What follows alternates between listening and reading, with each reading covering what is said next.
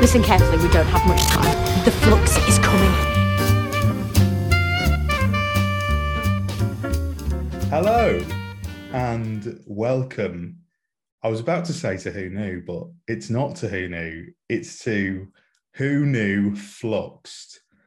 That's right. We are here for a very special little series of podcasts because Doctor Who's back and we are covering Doctor Who Flux week by week. I will have a different guest with me covering the episode. And this week is no different. I have a wonderful guest, and here with me to talk about the Halloween apocalypse is the one and only Ellie, TARDIS Monkey. How are you? I am good. Slightly hungover after coming back from Alton Towers, but I am here. Watch the episode. It's fine. Good. That's good. Well, that is requirement number one, that you've actually seen the episode. That's usually good. helps. That's good. I've tried to do a bit of set dressing here with some Halloween pumpkins, some little pumpkins on my, but you can't really see. They just look like little orange blobs. So that's not really worked. But anyway, it's the day after Halloween. It is the day after the Halloween apocalypse, chapter 1 of Doctor Who Flux. I'm going to let you go and reveal your thoughts, because I know you've held off a little bit after you watched the episode this morning. Yes. So take it away. What did you think of the Halloween apocalypse? I mean, it didn't slow down. I was astounded by how much stuff was in it. I mean, they literally just sort of went, yeah, you want Doctor Who back? Here we go. It was, the Sontarans, Weeping Angels, Liverpool 1890 or whatever it was, Dan, just like, there was just a whole cascade of end of the world. Like, I don't think you could get any bigger in the first episode if you tried. No, definitely not. Yeah, I mean, it was, actually, like, the whole thing was terrifying because, like, what's his name? The Swarm guy, when he, like, absorbed those people and stuff. I mean, if I was, like, 6 years old, that would scare the crap out of me. I'm 24 and I freaked out. I freaked out. That was scary. Yeah, it was just the way, like, he glowed and everything. It was very sort of like Hellraiser kind of esque Halloween style. But yeah, I mean, Chris Chibnall really didn't hold back on anything. And I think sort of like my first thing I will have to say is I adore John Bishop as Dan. I think Dan is going to be such a wonderful character. It was like one of those moments that you see him at the museum, and as he's given the tour, I was like, oh, this is interesting. Then you just realize that he's just a massive nerd that just wants to help people out, which is like, I can relate to that so much, and I like you. And that was like in the first instant, sort of 5 minutes of the episode. Yeah, no, I loved it. I mean, I forgot to say this at the front end. Spoilers for Doctor Who Flux, obviously. If you haven't seen Doctor Who Flux, I mean, we've already ruined a couple of bits for you.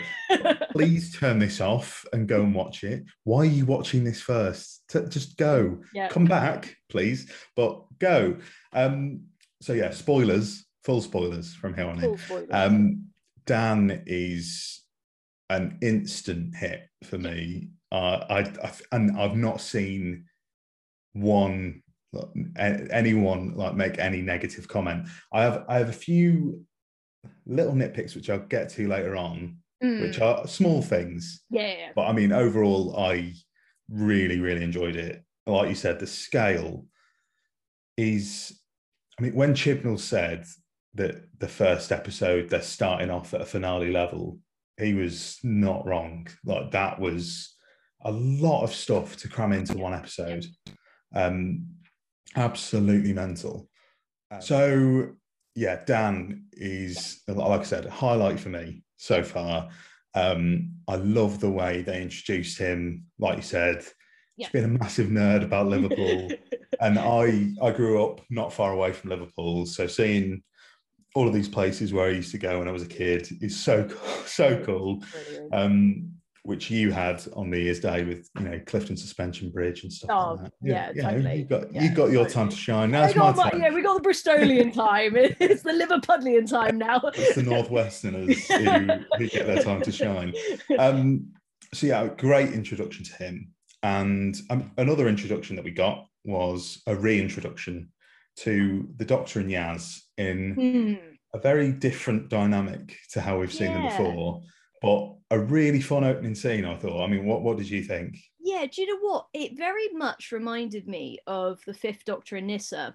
Once they're, you know, they left Tegan and everything, and they've got that moment where they can sort of like bond, and you can see sort of like that they've been together for, it seems like quite a while now. You know, because they're like, oh, you know, on that gravity bar thing, and they're going, oh, Doctor, like, you bloody got us in another situation like this. And she's like, oh dear, you know, what a shame, but I'll get out of it. I thought it's just like quite a nice, unique sort of bonding moment. And I love, do you know what? I love the TARDIS acting bits where they're actually in the TARDIS itself, and like Yaz is helping the Doctor actually like pilot the TARDIS and stuff.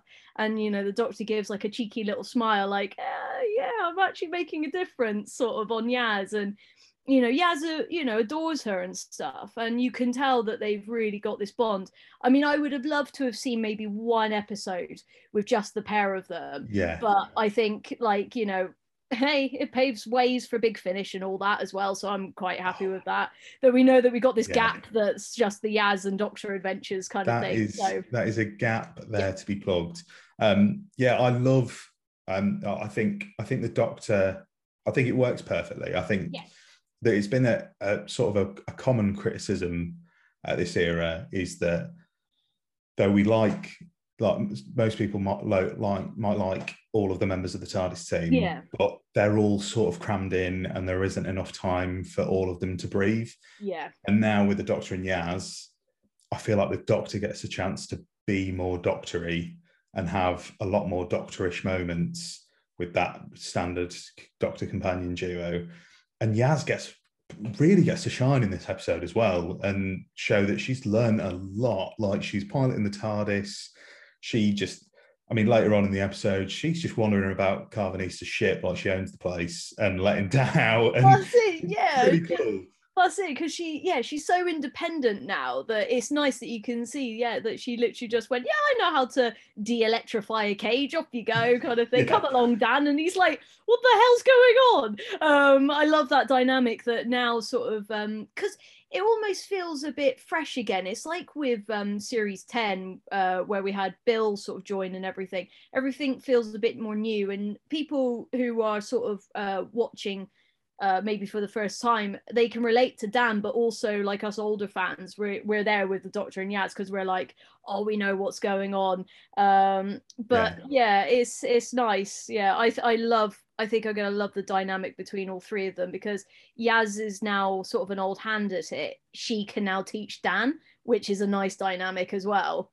Yeah, and it lets the Doctor get on with sort of a lot more of the main plot stuff rather than showing Dan the ropes. And you get Yaz being a bit more independent. I think it's just set up to work really well. While we're on the subject as well, some lovely little references in that first scene as well. We get Ace we get the Ace reference with the Nitro 9 in the first few seconds, which I was just like, I'm in. I'm in. And then Jodie doing the Scottish accents, and even I don't know if you've seen this, but it's been going around Twitter. I didn't get this in my credits, but in my subtitles. But if you have the subtitles on, it says the 12th Doctor's voice release, and then it says the 7th Doctor's voice release, which is really cool.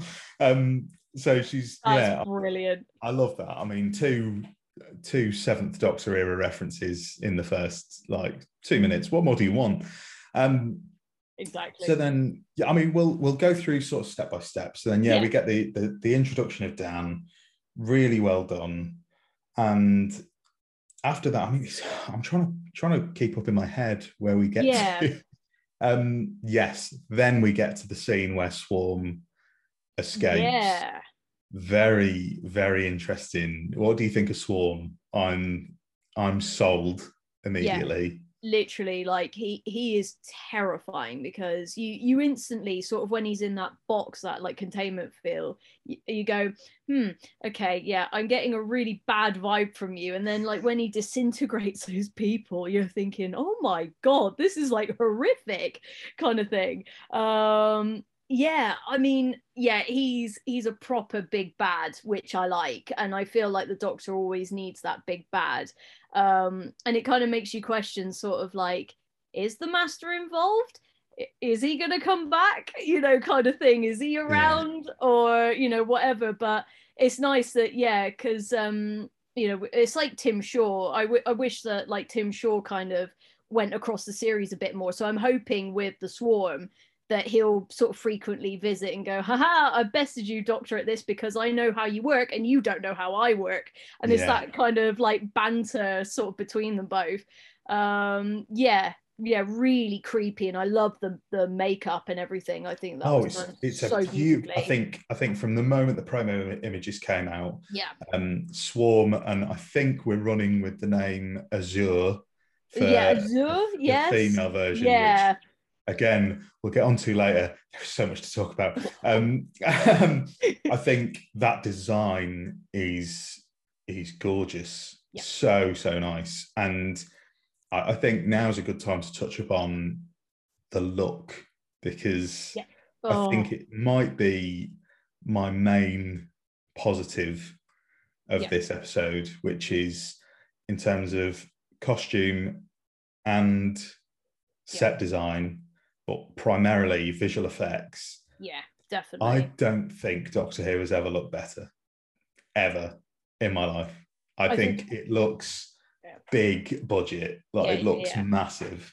yeah, yeah. Um, Because I mean, there was but some beautiful sort of like transition shots between sort of like the live action and then the VFX. Because I love that bit where it zooms in on Jodie's eye, and then you yes, see sort of like the planet destroying cloud, or whatever the flux yeah, is, basically.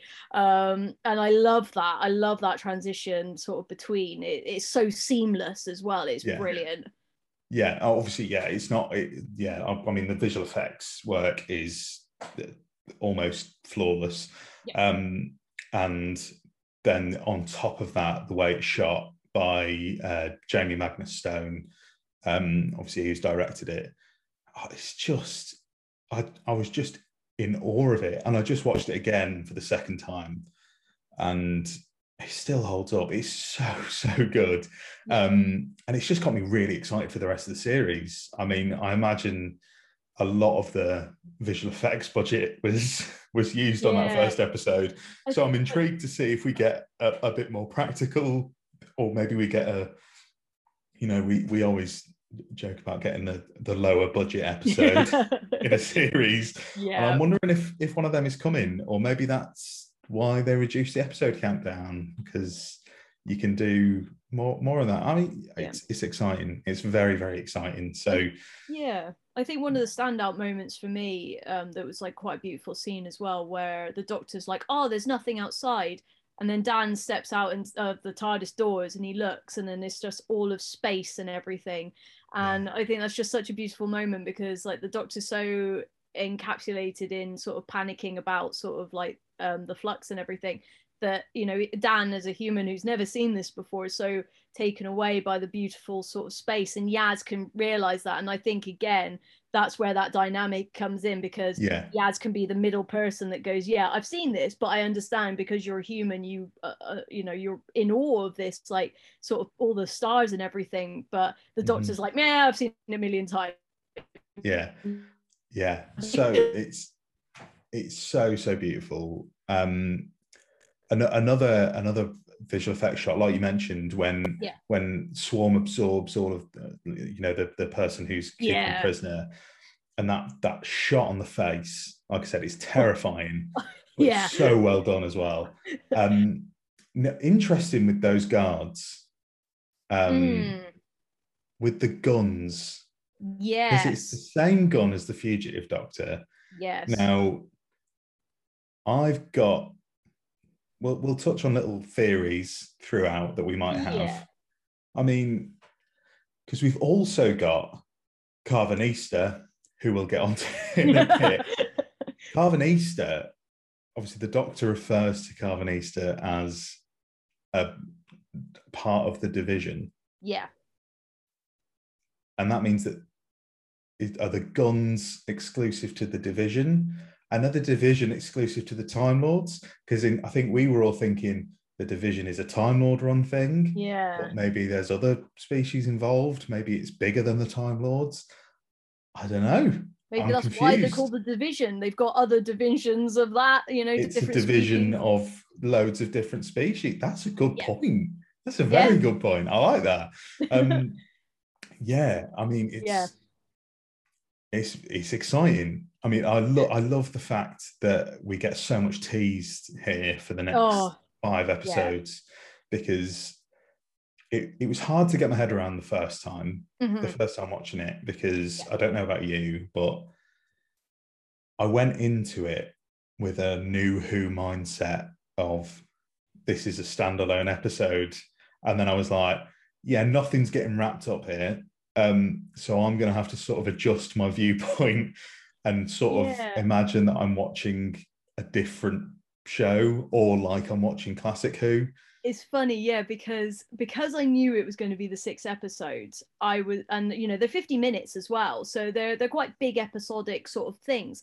And I was like, right, I'm in the mindset of me sat down watching the War Games. I'm kind of in that mood.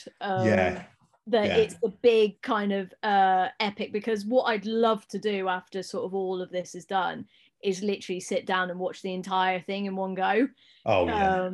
Because I can imagine it being this like big epic film, and that's like the kind of budget that we're going with. So I was prepared. I knew sort of like the 50 minutes were going to go sort of relatively quick. I mean, they went quicker than I expected because of so much stuff that's in it.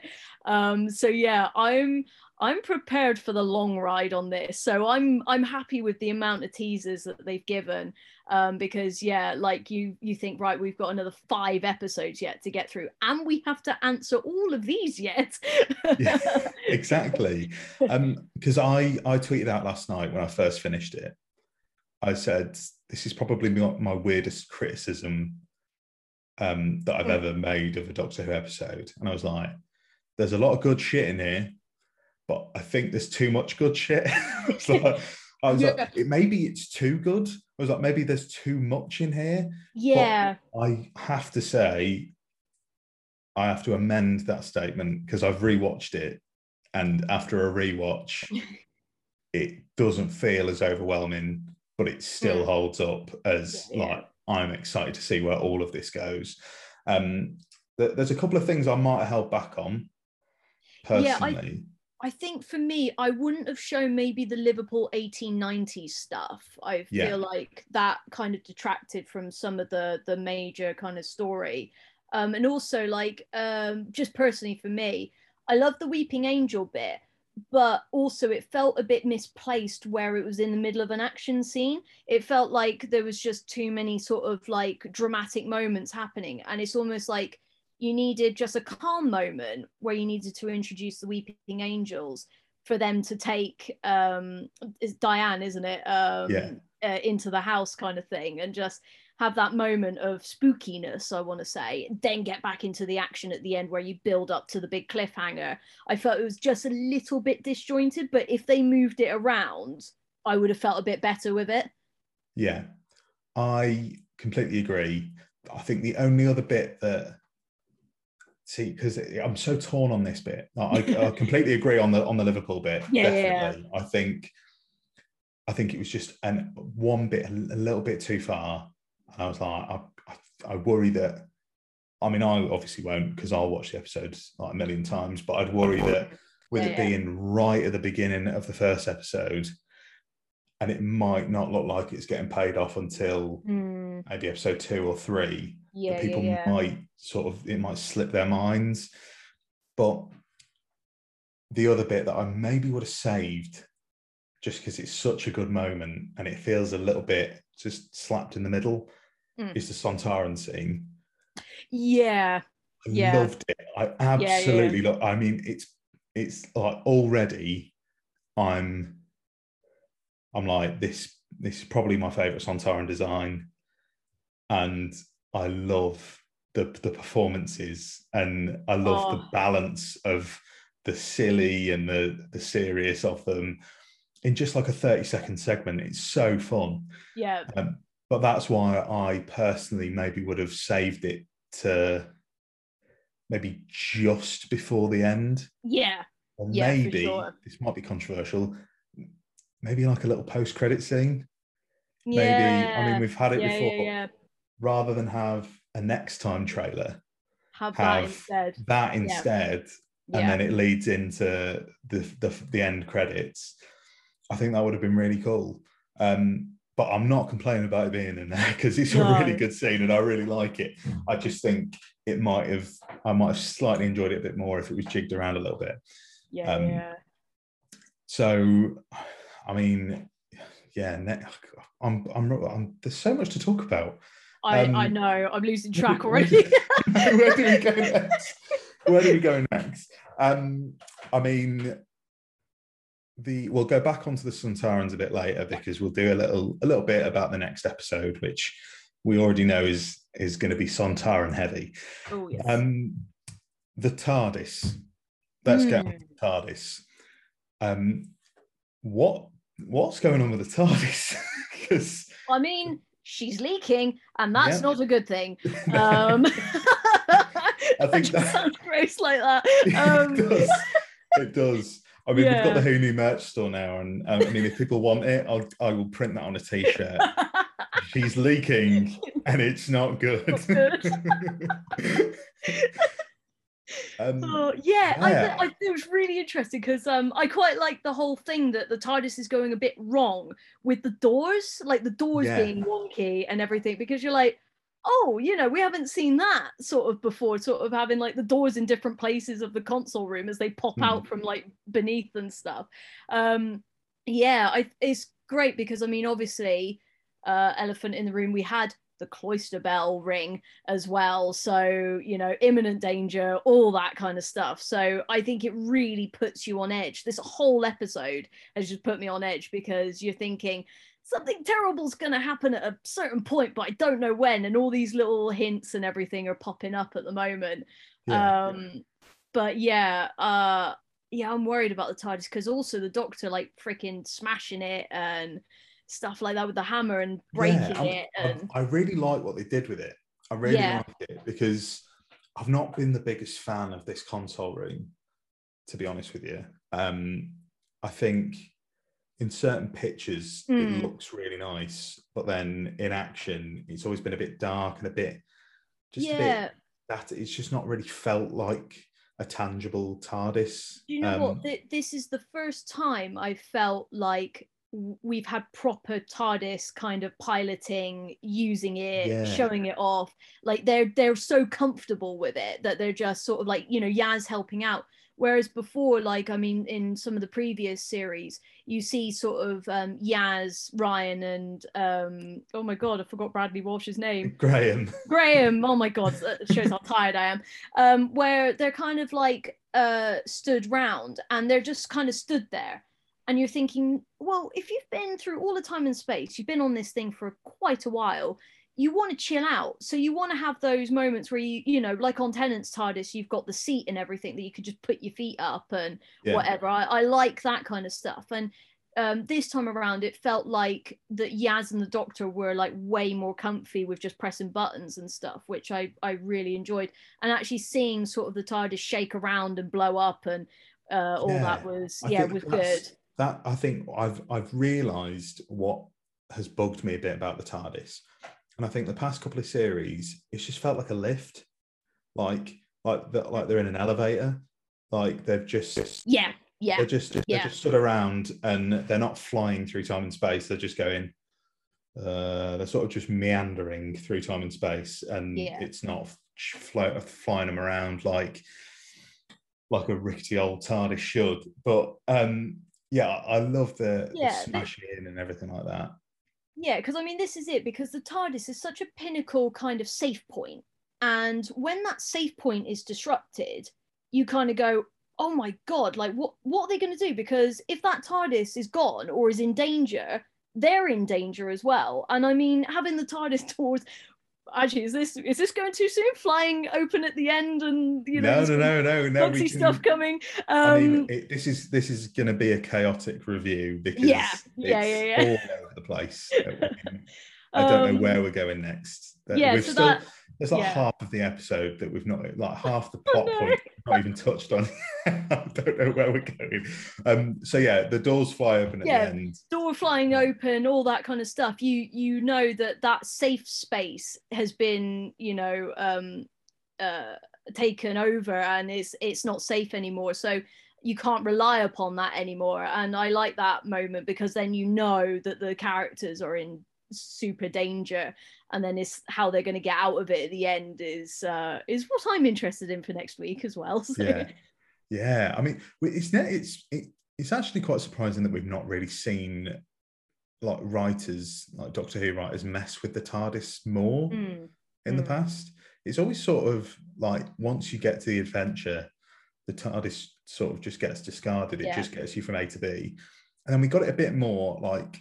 I'd say the closest thing we've got is in like Sound of the Drums and Last of the Time Lords, when it obviously gets turned into the paradox machine. Yeah, paradox machine. And like cannibalizing it and stuff like that, and it's messing with the TARDIS. But it's like this is that, like you said, it's our safe place, and it's the thing that makes the show go on. Like in real life. If the TARDIS goes, there is no program. We have nothing to watch. So it's like the ultimate threat for the viewer. Like, just like, oh, we could get rid of the TARDIS. Like, what? Really exciting. And I think it's something that's been rumoured a bit. I think I've heard, obviously, there's not many leaks that come out of this series, but one that I had read was something's going wrong with the TARDIS, and I was quite excited. It was one of the leaks where I was like, I really hope that's true, because I think it'll make for some really, really interesting stuff. So yeah, TARDIS, and I love the door in the floor. That was I loved the door in the floor. It's so good, so fun, and the door just being on the wrong end. Really, really fun. It's good that they're messing with the TARDIS a bit. So let's have a little look at. I tell you what, we'll take a little break. From chatting about the episode, because I'm getting lost. So we'll have a little look at what everybody else has had to say about the episode in a very special edition of Bloody Twitter. For God's sake! Bloody Twitter! So here we go. Bloody Twitter. I mean, what I've asked people for is their thoughts and their theories on what's happening. And we got some very interesting answers back. And like I said, hopefully this might jog our memories as to the things that we've missed out as well. So the first one is from Jack Alexander at Spa Night 1991. Also has a great podcast. He said, I loved this episode. It finally felt like Chibnall clicked for me. Swarm has definitely brought on the flux, and we'll get flashbacks to him facing a previous Doctor, or even pre-Hartnell. That's his prediction. I reckon around episode 5, the Doctor has had such a long life, her battles with Swarm could have taken place at any point. We could even see multiple Doctors in flashback, and Jo Martin will definitely be one of them, but others could be hinted at. Swarm has erased those memories, so who knows?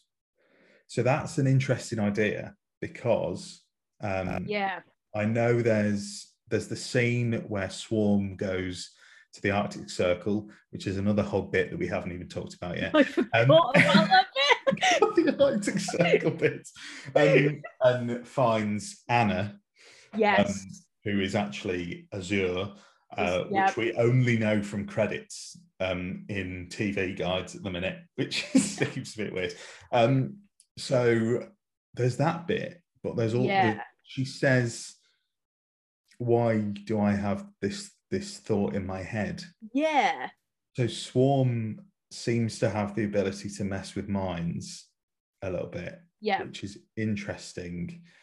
And it's an interesting point that Jack makes, that we've sort of, I assumed when Swarm was referring to past battles with the Doctor, that it was all deleted by the Division, which I think he does reference, but maybe Swarm has had a little mess around in there as well. I mean, maybe we'll get a little flashback with the Seventh Doctor and Swarm. I mean, what a pairing that would be. That would be a great little matchup. Yeah, I mean, to be fair, like, we still don't know how Joe Martin's Doctor fits in this whole situation. So I don't know whether or not, you know, it could be addressed later on that, you know, Joe Martin's Doctor maybe faced him in an alternate dimension or something like that. It would be... That's exactly what Stephanie Potter has said as well. I'm wondering if it's Joe Martin's version of the Doctor that first fought the Swarm. It might explain why she ran from the Division. So, I mean, a lot of fun to be had there. We have not got a clue. And Joshua Carpenter as well, at Joshua CC252, has said it's a good direction for the episode and series that the episode/series is going for. Though I reckon because the plot has to be sidelined for prepping for every future episode, it'll be looked back on individually as the worst of Series 13. Which is an interesting thought. I mean, he might be right that, you know, the stuff that it's setting up, it's worth it to set up all of this stuff. Episode 1 sort of has to exist anyway, just to and it sort of only exists to further the other 5 episodes. But I mean, if it is, I think it's still done a bloody good job at making a very fun and exciting watch as well.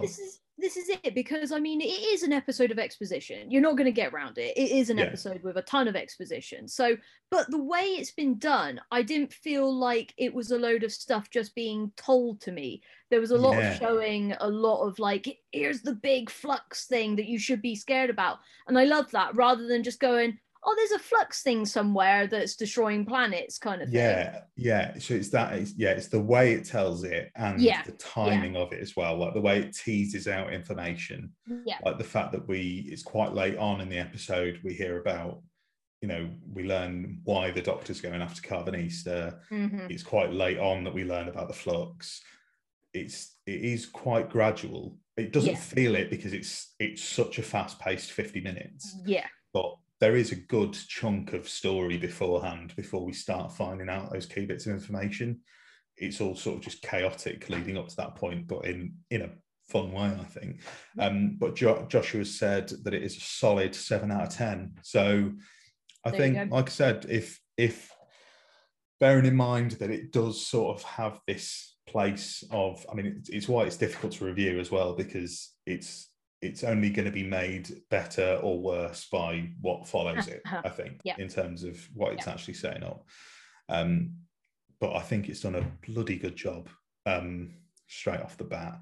But I mean, it was interesting because I was actually watching with my sister and a boyfriend, and they're not massive Who fans in the slightest. So they sat down with me, and even they said they would tune in for next week.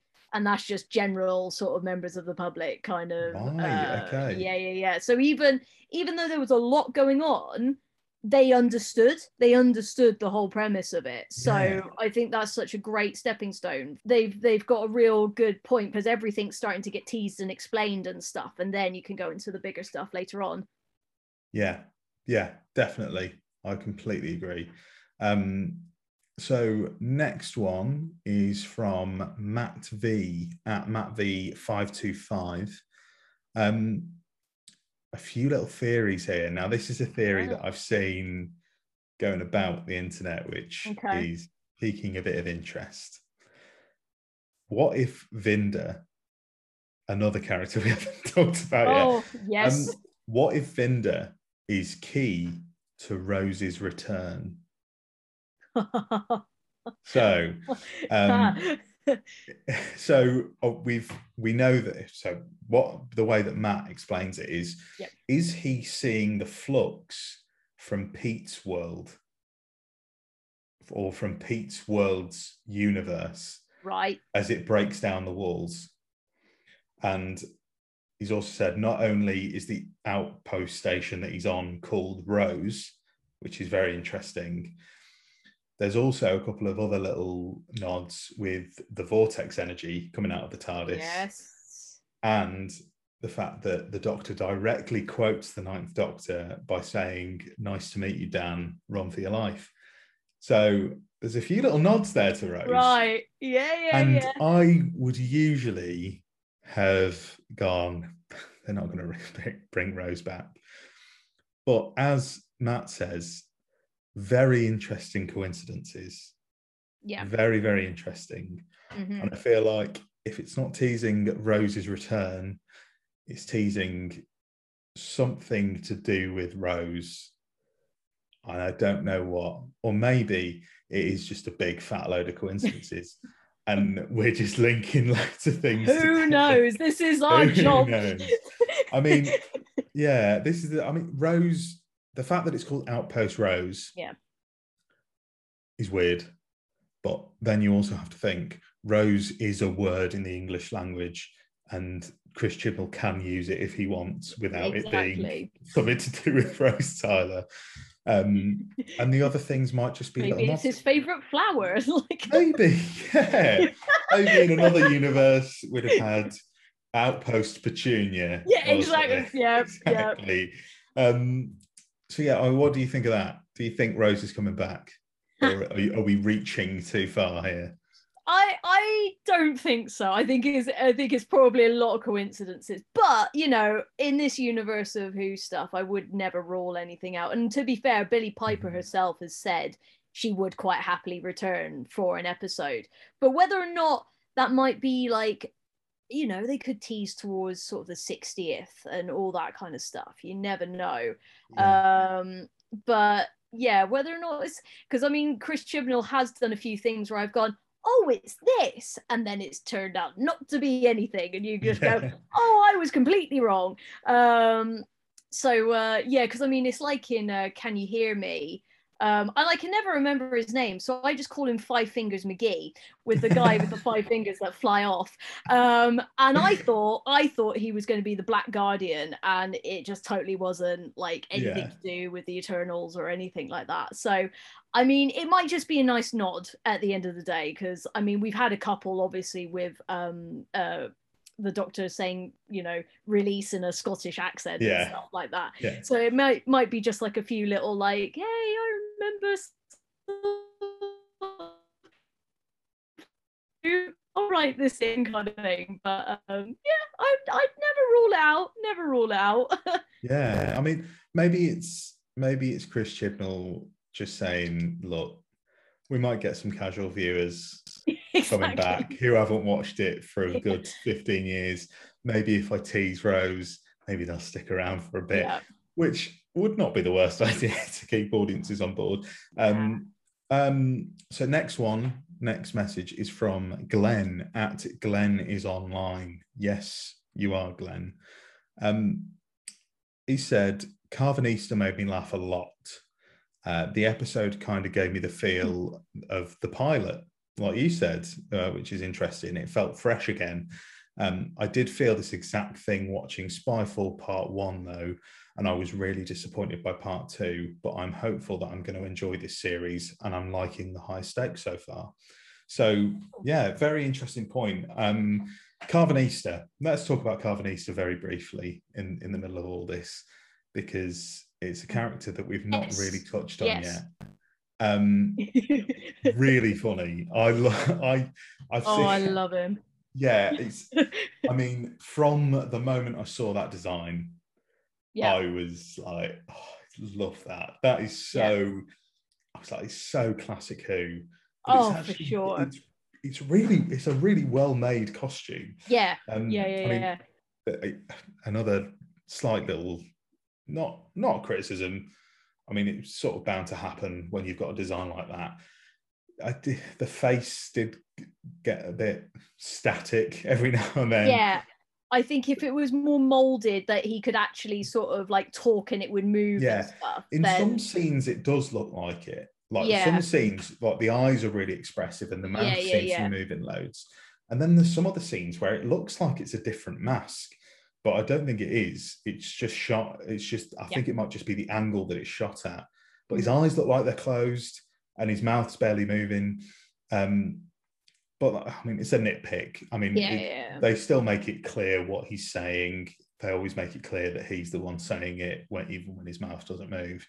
I mean, we had the face of Bo, where just talking telepathically when they probably just couldn't be bothered to move his mouth around anymore. So, because it looked like a bit of a mission to move that around. But yeah, I thought Carvanista's entrance. Yeah. Well, no, because actually he's in the first scene, isn't he? It was funny because that scene, I think I would have just tweaked ever so slightly. I get what they were trying to do with the trick-or-treaters kind of thing, because it's almost like they wanted the scene to be tense in a way that, like, Dan's gone home and it's almost you wanted to show that something had been following him, but then he gets a knock at the door and he's a bit like, oh, what's going on? Opens the door and he's like, oh, there's nobody there, but then pans down and it's like, trick or treat with the little kids kind of thing, which is adorable. And then what you want is sort of like maybe another strange noise in between, and then he opens the door and sees the guy with the beer that's just like, I just want some sweets kind of thing. I did find that quite funny. And then that's when you needed the big build up to sort of when Carvanista comes in, smashes down the door, because you wanted that sense of peace then to be disrupted, because you're like, oh, third time, he's actually in danger. And then Carvanista comes in. I think the whole thing of him just like coming in, trapping Dan, and Dan's like, what have I done, kind of thing, and then just taking him away, just absolutely no sort of clue, was brilliant. I love that sort of that you think that, you know, Dan's going to be maybe like another Clara kind of thing, and it's like, oh no, he's just saving him because it's his buddy. And I find that such a lovely theme. It's a nice little buddy system that they've got going on. Buddy system, it's a really good twist. I genuinely didn't see it coming, and it was a really, really nice twist as well. And I like the whole man's best friend thing. Really sweet. I love that. I love the scene of Carvanista and Dan in the kitchen when Dan's just playing with his face. And he just bops him on the nose as well. Bops him on the nose. It's like, I would do that. I think the funniest line in there is when Carvanista says something about his forebears, and he says, "You look nothing like forebears." So funny. Yeah, I mean, John Bishop is just on point in this episode. It's so funny. Oh yeah. So yeah, I mean, thank you, Glenn, for your comments there. That sparked a little chat about our little dog boy. So Dom next, Dom at Whitaker X Files, something like that. I'm going to save their first comment for last because it's an interesting one. But they've said, seriously, it was a wild ride. Absolutely adored it from start to finish. It felt like I had just run a marathon at the end of the episode, though. I was exhausted. There was so much going on, but you won't see me complaining about that. I feel like Chib is going to surprise us. I think you're definitely on board with us. The last thing that Dom had to say was thoughts on the bed. The bed sort of lit up Twitter last night and today. It's there's some long nights in the TARDIS. So if anyone doesn't know what we're referring to, obviously when they fall into the TARDIS in the first scene, they land on a little double bed. They look rather cozy together, and I think a lot of Thasmin shippers were loving that moment, loving it. as some of my friends constantly quote, because I quote this as well, we just kind of go, good heavens, on stuff like that. But yeah, you know. Yeah. Yep. Yeah. I mean, I think JNT's no hanky panky in the TARDIS role might have been slightly broken. Who knows? But we'll move swiftly on to our final message, which is from Alfie Jack. And we've got a great Alfie Jack at 4359 on Twitter. And we've got a lovely little fan theory here, which is not something, it's something that I thought of when I was watching it. I was like, that's maybe a possibility. Okay. But I've not seen many other people mention it. He said, incredible start to the new series. I think the flux is an after effect of the death particle being used by Ko Sharmus. That was the name. Yeah. Ko Sharmus in the Timeless Children. And that's why it's affecting both the current and Division timelines. And also the Cybermen in the trailer look the same as the ones in the Timeless Children. So Alfie thinks we're going back to Gallifrey. But I think the death particle thing is a very interesting theory because, I mean, maybe the death particles set off and it just carries on going. Yeah. Because that's what the flux is doing is exactly what the death particle said on the tin, just on a bigger scale. So who knows? I mean, maybe the fact that it happened on Gallifrey means that it's rippling through time. Who knows? I'm spitballing here. It's not a bad theory. And I mean, I'm just like sat here like, yeah, like I could see that tying, especially because like we know, well, rumors are that this series is going to tie up all the Timeless Children kind of story arc and everything. I wouldn't put it past it. That's a great theory. Very good theory. Very good theory, Alfie. Well done. And thank you to everybody who got in touch. And for jogging our memory, because as I said, I think we're both really tired. We both had very long journeys yesterday, and we're really struggling with how mad this episode is. I have the added benefit of having watched it twice, but I'm still struggling. So let's go. I mean, let's quick fire through a few little things that we haven't touched on. I've got some notes here, and they are just a scramble of nonsense. Claire, let's go to Claire. What the fuck is going on with Claire? So Claire just comes out of nowhere in the middle of a scene and is like, "Hi, Doctor, I know you." The Doctor's like, "I don't know you." Very Sally Sparrow at the end of Blink. Really like it, but obviously we're seeing it from the other perspective, which is interesting. So, and then there's the weird moment in between that and the Weeping Angel bit, where she says to herself, "It's time to go home now, Claire." Yeah, that was freaky, that. Like she knows what's going to happen, or she knows there's going to be an angel there. Like she has some sort of foreknowledge and she's scared. But I don't know. It's really weird. And I'm excited to see where it gets paid off. Yeah, because I mean, it's like the whole thing where she sort of drops her keys and everything, but she is still keeping an eye on the angel. And it's like, so did you want to be sent back in time or not, kind of thing? Because she did try her best to sort of like, you know, keep an eye on it. I don't know. Yeah, again, it's just the whole first episode just leaves so many question marks. Because the way that, I mean, it implies she already knows. So it implies that she already knows about the angels, because we imagine she's been involved in a future episode with the Doctor. The future Doctor and her past self together have fought the angels. That sort of works. But then then she says about coming home the long way round. The long way round. I was just which is really interesting. It's really confusing. It's really, really confusing. Yeah. Um, yeah, I can't make head and tail of it. Really good scene. No, I love the Weeping Angel bit.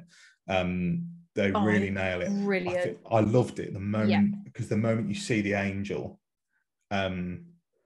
Sagan Akinola in his score, it's something that I only just noticed on Yeah. the rewatch. There's that little weeping angel noise that we always used to get in the Stephen in Blink. Yeah. That little screechy noise, and there's like a little edited version of that at the start. And I was like, oh, that is lovely. And then there's really creepy music too, for the whole scene. Yeah. It's that moment that you see the weeping angel like pans behind, and you're like, oh my god, all these memories are coming back about how terrifying these bloody things are, and I hate them but love them because they're so freaking scary. yeah. It's that inevitability as well. Like now, the scariest thing is like in Blink, they're sort of unpredictable, but in now we know them and we know exactly what's going to happen, but there is absolutely no way of stopping it, and that's the scariest part of them now. Exactly. I love that bit. So yeah, Claire is a mystery to be solved, as is Anna and the other bloke in the Arctic Circle, like, who then becomes Azure. doing? And why are they in the Arctic Circle? Yeah. What was the little floaty disc thing that she hits with an axe? Why was she so scared of it? There's so many questions. Why was it scanning Dan and everybody and all that as well? Oh, yeah. So is that the same? I think it's the same thing. It's the same thing. I've only just made the connection in my head. So when he's at the food bank, the thing flies past. Yeah, because it scans him and Diane, and then it just flies off and then goes back to the Arctic Circle. So it's just, and then you got the warning message, and it's like, right, okay, well, obviously this is bad because you just smashed it with a hammer. Yeah. And then the bloke, the guy, and then obviously you've got Swarm comes in the middle of the night. Yeah. And the guy just touches something and explodes. That I was like not expecting as well. I was like, switch on the light. Oh, wait, I've died. Swarm doesn't actually do anything. No. He obviously does. He does something to the light switch. Yeah. He's like, don't touch anything. And yeah, it's a really weird way. I think personally, might have been a bit darker, but I would have preferred Swarm to actually like go at him. But maybe that's not how Swarm works. Yeah. We don't know. Yeah. Maybe it'll make sense in the long run, the whole don't touch things. Yep. Interesting. Very interesting. Why are they in the Arctic Circle? I don't know. Very, very intriguing. Who knows? Who knows anymore? Let's have a look at my notes. What am I missing out on? Well, there's so much stuff. There's Vinda. Vinda's here. Yeah, Vinda's there doing things. I can't remember. Yeah, there's not really much to say about Vinda. I think we're probably going to get more of Vinda in the next couple of episodes. But I think it's a good little setup, and I like him. I liked his little monologue to the thing where he's like sat at the outpost for 20,000 days or something like that. Very interesting. So let's get on to the climax. Yeah. Or the 12 different climaxes that we get. Yep. So sort of simultaneously, it all kicks off with Carvanista. The Doctor confronts Carvanista about being in the division, and then we find out that there's the whole bond thing going, and there's 7 billion ships for each human to save the humans from the flux. Then the Doctor learns about the flux, then they're in the TARDIS, and everything's kicking off in the TARDIS. And then at the same time, Diane, Dan's friend / girlfriend from the museum, gets forced. They force her to walk in the house. Yeah. In a random house, and then she's there with Azure, and Azure says, "We're going to have a lot of fun with you," which is really creepy. Oh yeah, that bit was just great like little scene. Yeah, it was a really, really creepy moment. so it's like a 12-fold cliffhanger with Yeah. Sontarans and the Weeping Angel and Claire Yeah. and it's all just mental. I mean, let's focus on the flux. Yeah. So we see the flux like tearing through the solar system, which is, again, the visual effects there look beautiful. So lovely. I think what's great about the flux as well is that because it's this big mass of nothingness just tearing through space and time, is that there's a time constraint against the characters now, which is going to make all of them panic, all of us panic as well, because you don't know sort of when this is gonna, hit. And that moment when the Doctor's like, we'll just go back to Earth, and you can see Dan and Yaz like, what? No, don't go back to Earth, it's gonna like tear it apart. But yeah, how they're gonna get out of that situation at the end, find out next week. Yeah, I mean, so obviously what the Doctor tries to do is smash the console like the Ninth Doctor, when like Rose does in the first series, and the time vortex energy comes streaming out and goes into the flux, and it does absolutely nothing. What does that mean? Because to me, that obviously means, does it feed off time vortex energy? Is it linked to the time vortex? Because surely if it is nothing to do with the time vortex would affect it. Yeah, I mean, it's this kind of moment, because you think, like, if the time vortex can't touch it, what can stop this thing? It's a good moment for showing the scale, isn't it? Yeah, because like it's a big moment, and usually that would be the victory moment where you'd hear the 13th Doctor's theme in the background, like and it'd be, we've saved the day, and then it just stops, and she's like, oh, it's the end of the universe. I've always wondered how that would feel. I love that line. It's a lovely line at the end. Great line to finish it on. It's a really interesting, and like, as we see right at the very final moment, the flux, I keep swapping between the flux and the swarm. I'm getting them all confused. The flux is like flying through the TARDIS doors. So what is what? I don't know. I have no idea. I have no theories. I have no theories on how they get out of it, which is really exciting, because it's not like a classic cliffhanger where they just like sort of, I don't know, someone bops them on the head or something, and the threat is gone within the first 10 seconds of the next part or something. I think my only theory is that the flux doesn't destroy things, it just disperses it through different periods in time and space. Hence why next week we're suddenly sort of with the Sontarans and everything. But I don't know, it's a theory that it doesn't destroy, but that's why the division are involved, because they're trying to sort of fix time and space, because it's just absolutely rampaging and messing everything up. Very interesting. I think my only theory would either be that, or, like I said, if the time vortex doesn't affect it, maybe it doesn't affect like things within the time vortex. So maybe the TARDIS isn't affected by the flux, but it obviously is affected by the flux, because it's making the doors go weird and everything, and the TARDIS is leaking, but we don't know that that's caused by the flux. And there's just too many questions. Too many questions. I mean, it is. We'll start to wrap it up, because we could sit and talk for hours, but I think in terms of scale, it was the biggest series opener we've ever had.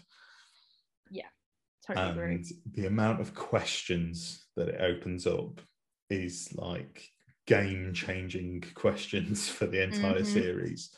I mean, this is a daft question, but are you excited for what's to come in Doctor Who Flux. Hell yeah. I think just the anticipation, the questions, just everything has been thrown at this episode, and I just want to know the answers. Literally, if I could binge it right now, I totally would. But I love that's the way that we, BBC are doing it. Is just like each week you got to leave it on a cliffhanger, get us talking about it is the fun thing, and this lovely. Is what I adore about the show, is that you're there for a whole week going, oh my god, what's going to happen? We've got all these theories, right, let's talk about it, kind of thing. Yeah, it's absolutely mental, absolutely mental. And next week obviously we've got War of the Sontarans. Great title. Great. So classic. It's the most 80s Doctor Who title ever. Really it's great for the Sontarans to get. I think out of all of the footage we've seen, obviously it's hard to patch everything together. I'm excited for when the Weeping Angels get a bit of time to shine. I think this is the one I'm most excited for. And I think, bearing in mind, I was excited for episode 1, but I was more excited for what was to come. My expectations were exceeded. And I don't know if you've seen it. There's a new trailer that dropped about 5 minutes before we started recording. I saw it, but I haven't watched it yet. So it looks so good. Brilliant. So good. I'm so excited. The Sontarans look like they're at their best. I forgot. There was one thing with the Sontarans is they did the tongue lick thing. They did the tongue. And that was it. I was just like, yes. They did the tongue. There's also another little returning Sontaran thing that I won't mention because you get to watch it in the trailer, but I tweeted about it before and I was very excited. War of the Sontarans. I will be back next week with another fantastic guest. George Sheard will be joining me for his 4,000th appearance on Who Knew, to chat all about War of the Sontarans. So that'll be out on Tuesday, the 9th of November. 9th? Is it 9th? Yeah, it's the 9th of November. Before we go, I promised quizzes on Twitter. I'm a bad host, and I didn't prepare a full quiz, mainly because I just didn't have time. I'm very sorry. There will be quizzes to come in future, but I do have one quiz question for Ellie. I'm gonna fail. you gotta pull this out of the bag. So right, okay. Your quiz question is: name the 2 former Doctor Who writers who were credited in the Halloween apocalypse. I have no idea. No idea? No. Have a little think. So obviously Chris Chibnall is the writer, but why would other writers be credited? Oh, Stephen Moffat. Yes, that's one. Oh my goodness. Is it something to do with the Sontarans? Possibly. I'm trying to remember who wrote The Time Warrior. Am I on the right lines? You are on the line. This is the line. Who wrote The Time Warrior? Robert Holmes? Correct. Yes. My brain, the cogs were going. You got it. That is great. Well, there will be more quiz questions. And do better than me.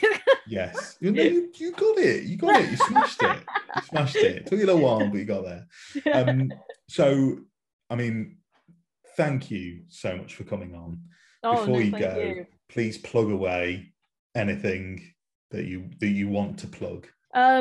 Just follow me on Twitter and Instagram, those kind of places. I post a lot of stuff. That's about it. But thanks for all the support from you guys, from my cosplays and everything. It just makes it worthwhile. So you as a community on my Twitter page and everything, you just make this world so much brighter. And what Dan was saying, sort of like, we're put on this earth to make other people happy as well. So I think that's a motto to go by. So lovely Lovely. And a lovely way to end things. Is it at TARDIS Monkey? Yeah, at TARDIS Monkey or TARDIS_Monkey, I think. Lovely. I'm on Twitter. So yeah. Wonderful. And I mean, thank you all for coming to rejoice in and bask in the glory of the Halloween apocalypse. Before next week, we bask in the glory of the Sontaran Empire. So, I mean, we're going to be here every single week, every Tuesday, reviewing each new episode that comes out, and I'll have a different guest every single week. Very, very exciting. As I said, next week, War of the Sontarans with George Sheard. For Who Knew Fluxed, you can find us on Twitter, Who Knew Podcast. You can find us on Instagram, Who Knew DW Pod. Find us on YouTube. Just type in Who Knew Doctor Who Podcast. It'll come up. Please subscribe, like, share, everything, because it really helps me out, and I really want these reviews to go big, because I might do more in the future. I've never really done review content before.